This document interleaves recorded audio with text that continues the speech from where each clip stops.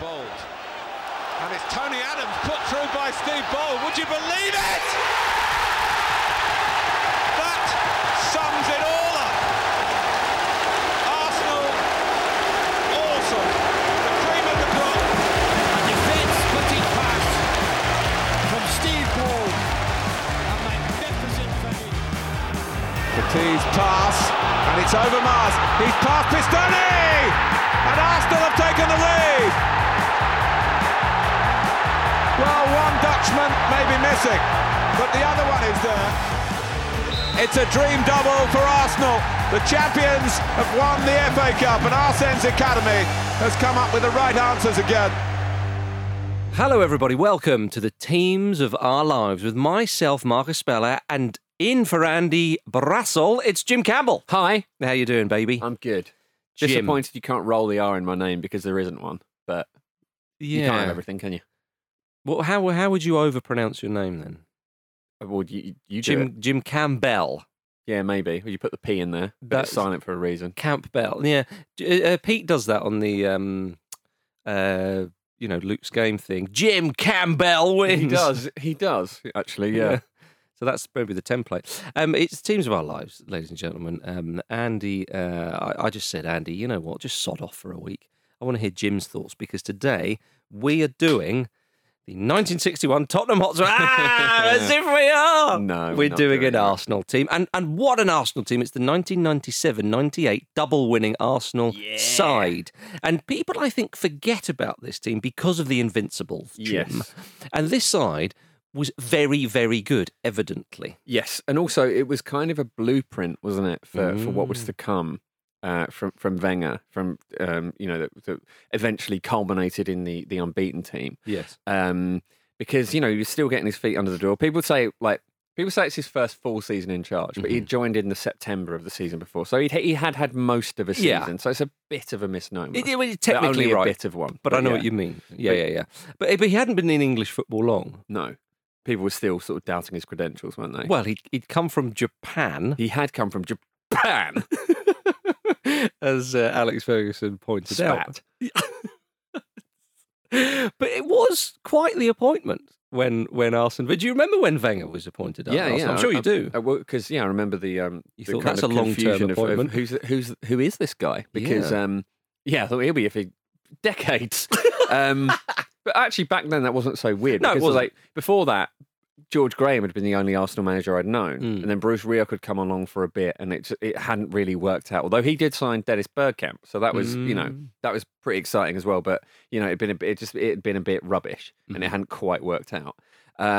So it's hard to remember really what I felt about Wenger's signing because it was such a long time ago. But it was a bit exciting because it was unknown. And it was people calling him the professor and like he had come from Japan. Is that just because he wore glasses, though? I think it was. But I mean, he is professorial, isn't he?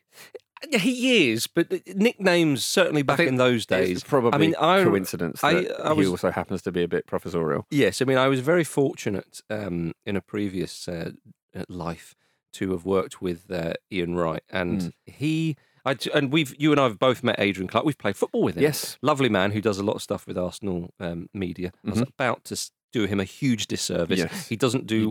You didn't do what you were about to do. No. Very much the... in-house. The official Arsenal media. Yes. And...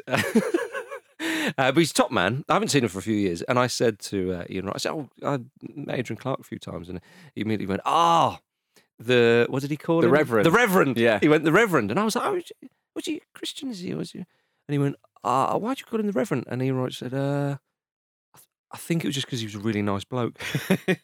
Immediately bombed out by Wenger, sadly. Yeah. It shouldn't warrant a nickname being a nice bloke, No, it? it shouldn't. So nicknames can sometimes... Wasn't Pat Nevin called the Professor because he was... Because Luke heard this one where he was caught, as somebody described it. He was caught reading a book. Wow. So yes, but the Professor, Arsene Wenger, came in, and again, it was very... Some were thinking this is a bit of an underwhelming appointment because who on earth is he? But he would quickly get going. I think he finished third in the league in Arsenal's his first season, not full season, but So expectations were pretty high by then. Yes, but this is not. But the Arsenal's Wenger took Arsenal to that title winning sort of status, if you Yes. like. And obviously... It's been a while. Yeah, and of course, we know the last sort of 13, 14 years, whatever it was, they didn't win the league. But he did take them to that, because you had George Graham, obviously won the league in the late 80s. But Arsenal... Early 90s as well. Yeah, early and mid-90s, but they became a sort of a cup team. Yes. If you see when they won the FA Cup and League Cup in 93. They won Much the cup. like now, weirdly. Yeah, I suppose so. But they also won the Cup Winners' Cup in 94. Yeah. They reached the final in 95. So, but they were obviously a decent side, but Manchester United had taken over. Blackburn Rovers, lest we forget, won the league, and they were decent. Newcastle had come up at this point as well. So Arsenal... they were in there, but he took them in this season, 97-98. He obviously took them to win them the championship and kind of sort of got them back on track, if you see what I mean. And not that they were horrendously off track, but he brought them in and they became champions of England again, which is obviously where they feel that they should always be gunning for. Yeah, and it's a funny one with how Arsenal feel they belong there, because that in itself hasn't always been the case. Mm-hmm. There is an idea now that that's always been the case, but it's certainly... It's a fairly recent thing where I think the idea of the super clubs, Arsenal see themselves as there because they're in the Champions League for so long. They got the stadium, they've got a very strong brand. Yeah. They're called Arsenal. Yes. It's very sellable. Uh-huh. But yeah, I mean, it was huge that Wenger could come there and realise that. And it was a difficult one as well, because Arsenal they were boring Arsenal at the time, and they were starting to come out of that. And they had a few glamour signings, and it was getting a little bit less kind of industrial. Mm-hmm. But in that first team, Wenger kept hold of the best parts of that. Obviously, he inherited one of the most robust defences that the top flight of English football has ever seen. And a lot of people use that as a stick to beat him with. But, he worked with what he had, and he added some real finesse to it. But, the players he added, I was looking back at some old clips yesterday, knowing we were going to do this show. And it's the most obvious thing to say. But have you seen footage of Patrick Vieira recently? There's not been a player like it in the Premier League. No, I agree. The range of the man's legs, he's like a physical marvel, and he was such a difficult player to play against, and no one had ever really kind of come up against that sort of thing, and I don't think they have since either. It was such a unique individual, and to have kind of plucked him from Milan's reserves, put him straight in the team as well. He really showed a lot of faith in him straight away. It was just transformative, and obviously Anelka was there at that season as well, and he was an unknown quantity, and it was back in a time where you could have an unknown quantity, where you simply can't have that in the same way now, because there are there's a lot of software that will show you like a Lithuanian left back's best crosses, and I've seen some of it. You will type in a player's name or a league's name, you can look at any player you want, and it will just have video footage of what their crosses are like from the left, what their throw-ins are like. It was. You'll know if someone's pacey or not. You won't sort of see the first 5 minutes of play and go, "Oh, he's a bit quick" or something. Yeah, and you don't even have to just read it and take this bit of software's word for it. You can watch it. You can see it for yourself. That didn't exist back then. So all these new players coming in, especially that a lot of them were from abroad, was so exciting. It's like, oh wow, we're becoming really cosmopolitan and really just really, really interesting and exciting. Well, modern, I suppose you would. Yeah, absolutely. You might say. I mean, you're right. I think that when people think about, again, they go to the Invincible season, and that team was obviously solid because you had Sol Campbell, you had at times Edu, you had Gilberto Silva. Incredibly. You still had. I'm trying to think, but even someone like Thierry Henry, you don't think of him being solid. No, they were all strong, but they were all very strong players that wouldn't be bullied, but also had the quality as well. But this side was very much like that. You talk about the back line, obviously. I mean, Nigel Winterburn and Lee Dixon. Steve Bold played a lot this season. Bold, he scored a decent number of goals as well. Bold, Keown, and obviously Tony Adams were all still there. Which is mad to think that Steve Bold was still there at this point and played. I mean, he started 21 league games. So again, that's what they're doing. Obviously, Steve Bold was so underrated. Yeah, so underrated. Well, because I think brilliant defender. People look at him and think, oh, he's a big old bruiser and whatnot. But David Seaman obviously in goal. So you had that incredibly solid platform, and it was and Wenger could have come in and broken it up. Yeah. But he was wise. Obviously, subsequently would, but that's because of age, and obviously everyone has their shelf life. But he came in and putting Vieira in there, as you've mentioned, but also Emmanuel Petit. Yes. And again, Petit, you can forget about what I keep using the word solid, but imagine playing against those two. Yeah. They were so classy. And when I say bullies, I don't mean it They were bullies. Yeah, okay, they were bullies, yeah. A pair of absolute bastards. No, well, that's the thing, that since Vieira, Arsenal have never really had that. No. That is the position on the pitch. But I think that Arsenal fans and neutrals watching Arsenal have gone, where's your man in the centre there? Where's the player? And they had two of them, and it's quite surprising that, again, years and years and years later, how Wenger didn't sort of remember the value of that. I think the difference, because Vieira in particular was such a unique type of player, you can't really go like for like. Yeah. There's not an option to do that.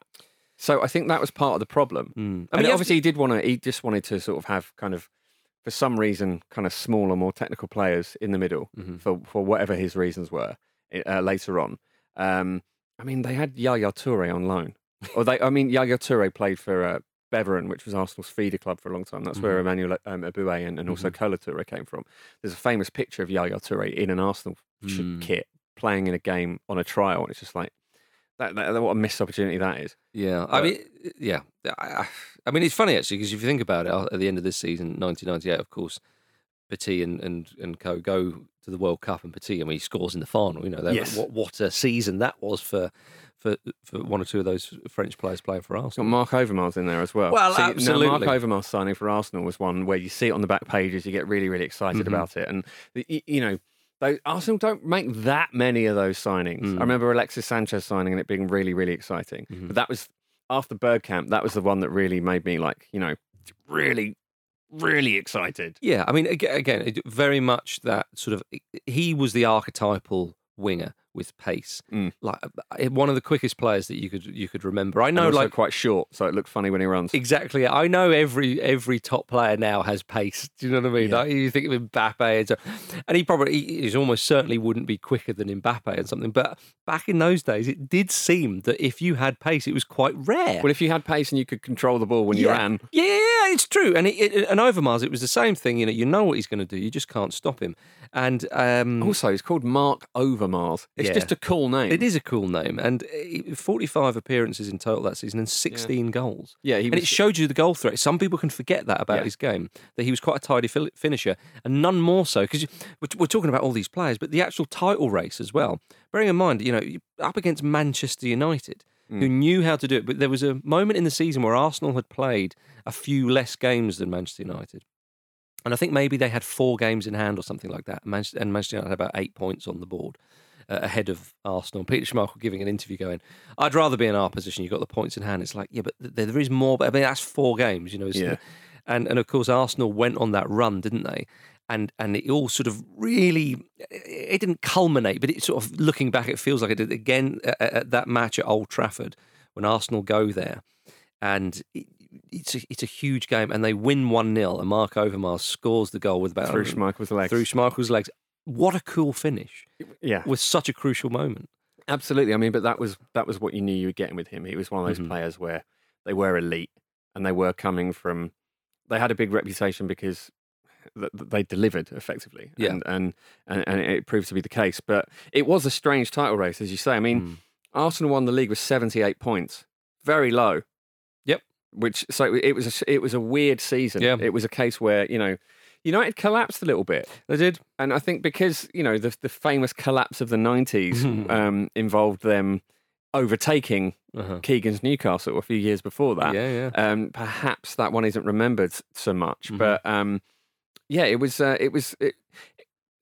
weird to call it a transitional season, but it was that as well. You had kind of Ian Wright kind of coming towards the end. There was a point, Arsenal lost at home to Blackburn, 3-1 I think it was, and Ian Wright was booed off. And he responded by basically being at the window of the East Stand, just wearing his vest and his pants, sort of like haranguing the crowd. And that was the season where he broke the goal-scoring record. And that was also the season where Dennis Bergkamp scored that hat-trick against Leicester. There was a lot of really, really famous Arsenal stuff in that year. I mean, Bergkamp was their top scorer with 22 goals. And Bergkamp, you think of his goals, but you think of so much more. Yeah. But he just, like, it was... It was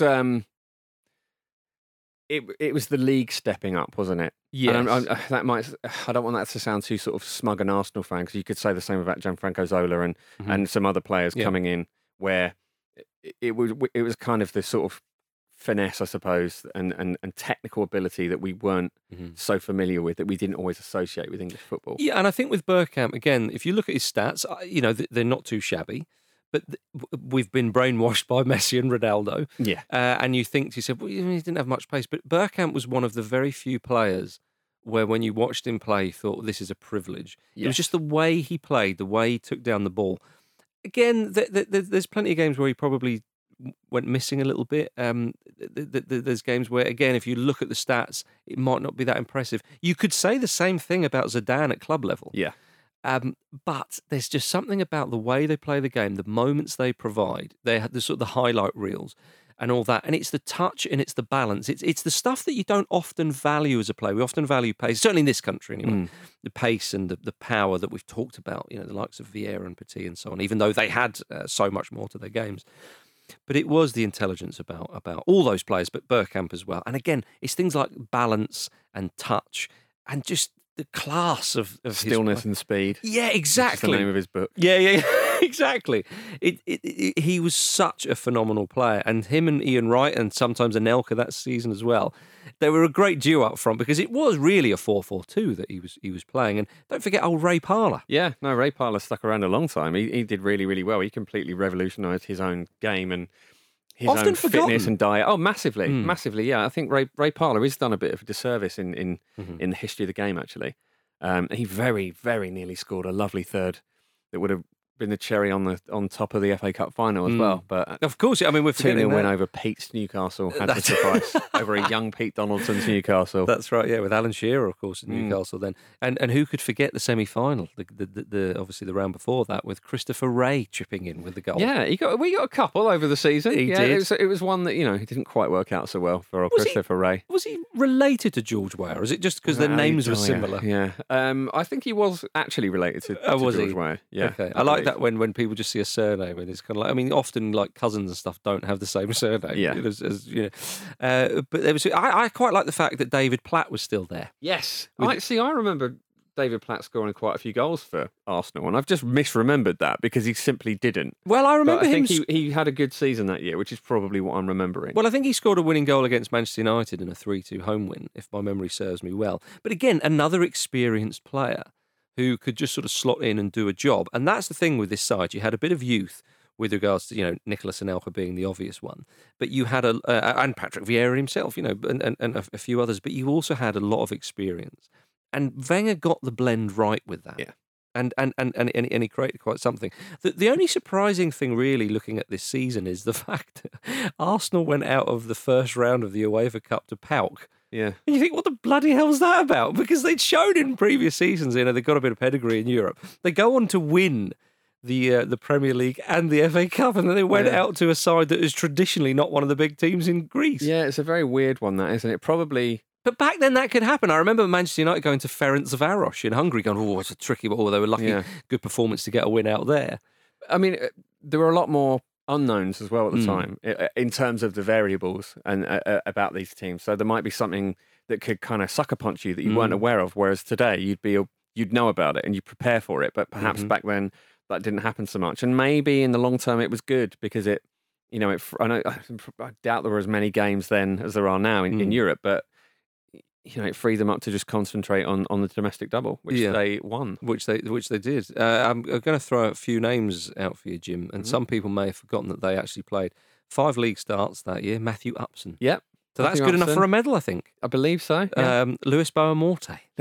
See, he was another one I was really excited about. Yeah. This Portuguese, live wire forward, but we didn't see much of him. Yeah. So he sounded cool. He did. You can tell a lot about my child's brain, the things that appeal to me. Oh, not English, cool name. Yeah. I love this player already. Yeah. And now all I need to do is them to match up to my idea of them, which Overmars did and Boa-Morte unfortunately did not. Absolutely. Stephen Hughes got a fair few appearances that season. But two who went on to Fulham there. Is that right? Did Stephen Hughes play? He might well have done. Boa-Morte certainly did. Remy Gard was involved, and Gilles Grimandi. Yeah, Gilles Grimandi was that player who it seems to be the case that there was a period. I don't know if this still is the case, but there was certainly a period where every team who won the league, they had a clogger in there, and everyone used to say, "How come they're there?" Would that be fair to say Grimmondi was that guy? Yeah. Grimmondi, I think, went on to scout for Arsenal as well, so he had a long kind of career with them. But yeah, there was a bit. He was kind of the one that he was the one that wasn't the Vieira, Anelka. He was the guy we'd never heard of that perhaps wasn't quite as dazzling. Yeah, that's it. Because there was an idea that Wenger was like magic for a while. Do you remember? Where he could just find these players from nowhere, and you get people going, "Oh, why doesn't he play any English players?" It's like, no, that's not how it works. He doesn't put a spell on a position and then just chuck anyone in there, and that person becomes good. Exactly. Going back to the home defeat to Blackburn, that was a turning point actually for Arsenal. They led 1-0 in that game. My mate Kevin Gallagher got the second, and Timmy Sherwood got the third to rub it in. Tim but dim. Indeed, yeah. That was in December 1997. They then went to Wimbledon, and the game was abandoned due to floodlight problems. Yeah, which sounds mad, doesn't it? Oh, in a Premier League game that would ever happen. Exactly, yeah. But from then, they went on quite a remarkable run, beating Leicester. They drew away to Tottenham. But you look at the results. Annoys me, that. Yeah. That they didn't beat Spurs. That really annoys you still. Genuinely. Not bad. So they go on. They concede 0 goals right up until Newcastle United on the 11th of April, which it is an absolutely remarkable Well, that one. was the defence they had, though, wasn't it? It was incredible. It is remarkable. If you knew that team, you'd go, actually, if anyone's going to do this. 8 clean sheets in a row. Not that many goals scored. Until they played Newcastle, which they still won. They got their revenge on Blackburn Rovers, winning 4-1 away, so on aggregate. And they were like a runaway freight train, just kept winning, battered Wimbledon 5-0. And it goes all the way. Obviously, they beat Manchester United at 1-0 away, and that was on the 14th of March in 1998. And I just remember that was when they really put themselves in front, and the steely determination to get over the line. And for Arsenal, really, it all went down to the game 3rd of May at home to Everton. And the game, the goals, 4-0 to Arsenal. It was a Slaven Bilic own goal. Wow. That got Arsenal going. And then Mark Overmars got 2. And it seemed like it was a bit nervy because obviously the fans were like, we're in this position. But the way Arsenal were playing, it just seemed inevitable that they would do this. They were getting the results. And the wonderful moment, despite the fact they were 3-0 up against Everton with not much time remaining, they were still like, it was, Martin Tyler on the commentary, Tony Adams coming through the middle, can you believe it? And he smashes that ball in with his weaker foot. Yeah, it sums it all up. Was it left foot? I think it was his left foot. Tony Adams put through on goal on a break. Yeah. Smashing it in with his left foot to make it 4-0 for Arsenal to win the title. I mean, that is ridiculous. Isn't that one of the greatest moments in the history of Arsenal? Surely, because it's Adams. Doubt, yeah. And the finish, you put it all into that cocktail. It's the cherry on top. Yes, the ultimate cherry. And it went because the funny thing is, there are 2 results after that. Because they've obviously won the league. They lose 4-0 away to Liverpool. Yeah. That suggests to me that the party had been, because it was only 3 days later. Yeah. And then they lost 1-0 to 10 men, yeah, Aston Villa. The official line on that is that they were resting players and preparing for the FA Cup. But I think, it's probably a little bit of after party hangover in there as well. It worked because they won the FA Cup. They did win the FA Cup. And again, it was Mark Overmars who scored, and then it was a nice finish from Anelka, and that was that. And I remember seeing poor old Alan Shearer with sort of hands on hips, thinking, I came to Newcastle to deliver that trophy, and you thought to yourself, well, maybe there's time. Yeah, time, and sadly it wasn't. But there was no way they were beating Arsenal that day. No, they had a chance when Martin Keown made a mistake in the box and Shearer pounced on it. Yeah, but he hit the post, and but Arsenal just looked too strong. They were just too robust. Yeah, they were just such a good side, especially by that point as well. They'd really played themselves into confidence. And like I say, it was a weird season. Yeah. Like 78 points. Yeah. It's very, very low. Well, they lost 6 games. Yeah, I mean, but they were champions for the last 2, so it's a bit of a misnomer. That. Well, okay, fair enough. But yeah, you're absolutely right. Yeah, but and it's quite funny how they because if you look at that the top 2, they've had 78 points. Manchester United had 77. You think, did it go to the wire? But no, of course they were that far ahead. Incredible. Arsenal won the league and then just got on the piss. That's it. Oh, yesterday, Jim? Although actually, that said, that was exactly the kind of culture that Wenger changed. So maybe they didn't. Who knows? Who knows? Well, ladies and gentlemen, thank you very much for joining us for the Teams of Our Lives today. Jim, that was a pleasure. Nice talking about Big Veng and those guns. Indeed. Lovely old job. Well, yes, thank you very much for listening, and we'll see you next week.